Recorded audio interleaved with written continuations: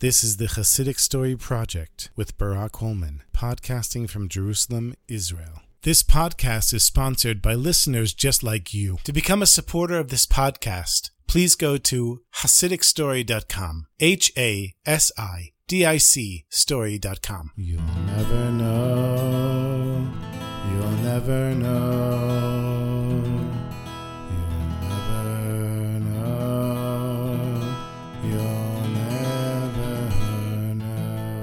Once there was a group of schleppers who wandered around from city to city begging for food. But they were so dirty, disgusting, they smelled, their clothes were torn, and when people would look at them, they would just turn away. This gang of schleppers, they were lucky if they got some stale bread. And they were grown men, and they hardly had anything to eat. They were always hungry, almost starving. One day they were sitting together in silence for a few minutes, and one of them says to the others, "Listen, the only people who are always welcome in a new town are the great Rebbes and their Chassidim. Everybody fights over them to invite them for a meal. So I have a great idea. Maybe you," and he points to the leader of the schleppers, "you can pretend to be a holy master and we'll pose as your students." And the leader, he thinks about it and he smiles and he says, "You know what? If we go and clean ourselves up a little bit, it just might work." And since none of them could think of a better idea, they decided to give it a try. They even made up a name for themselves. Their leader would be called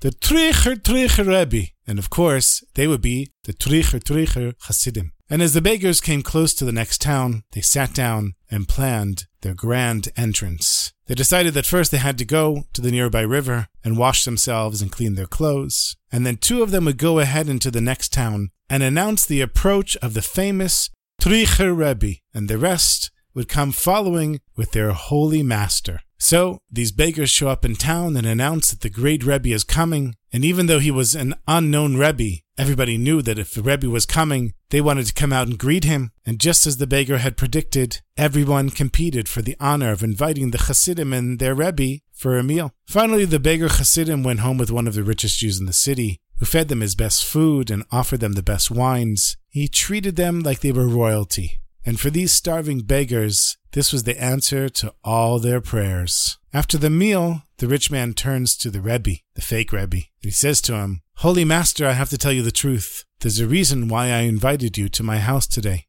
My wife and I have a baby daughter, and she's very sick. The doctors have said that she might die, and there's nothing they can do. So Rebbe, I've heard that holy people like you can do miracles. So I'm begging you, Rebbe, please, you have to help me. Save my child." The beggar Chassidim turned white. The Rebbe, he buried his head in his hands in despair. Such a great idea, but it went totally wrong. What? They couldn't shout out, "Don't you know who we are? We're just nothing. We're a bunch of beggars pretending to be Chassidim with a pretend Rebbe because we're so desperate for food. We can't do anything for you." But of course they couldn't say that. How could they admit that they were imposters? The townspeople would stone them to death. So the Chassidim were silent, and they looked at their fake Rebbe, and he nodded slightly, and then followed the rich man into the baby's room. He took out a book of Psalms, sat down by the baby's bed, and asked that the door be closed, and he be left alone. The so-called Rebbe stayed in the room for about an hour, and when he came out his eyes were red and swollen, and his face looked gray and tired. But he smiled at the rich man, and he said, "Baruch Hashem, your daughter is out of danger. Not only will she live, but she'll be very strong and healthy for the rest of her life." The rich man had to see the miracle for himself. He jumped up and rushed into the baby's room. All the Chassidim, so-called Chassidim, followed closely behind to see what's going on. And when the father saw that the child really looked so much healthier than before the so-called Rebbe went into the room, he started weeping with joy. But for the beggars, it was a whole different situation. They started talking with one another, whispering, "What's going on here? How can our leader have possibly cured this girl? We've known him for so many years, and we thought he was just a schlepper like the rest of us. Could it really be that he was a holy tzaddik, and he could do miracles, but he was hiding his power from us all the time?" The beggars managed to keep their mouths shut, until the grateful wealthy man thanked the so-called Rebbe for his help. The Chassidim thanked him for the meal, the wealthy man gave them some money, and walked them out to the road. And then, when the wealthy man had gone back into his house, the so-called Chassidim grabbed their leader, and they shook him, and they shouted at him, and they said, "You've got to tell us the truth. Are you a beggar,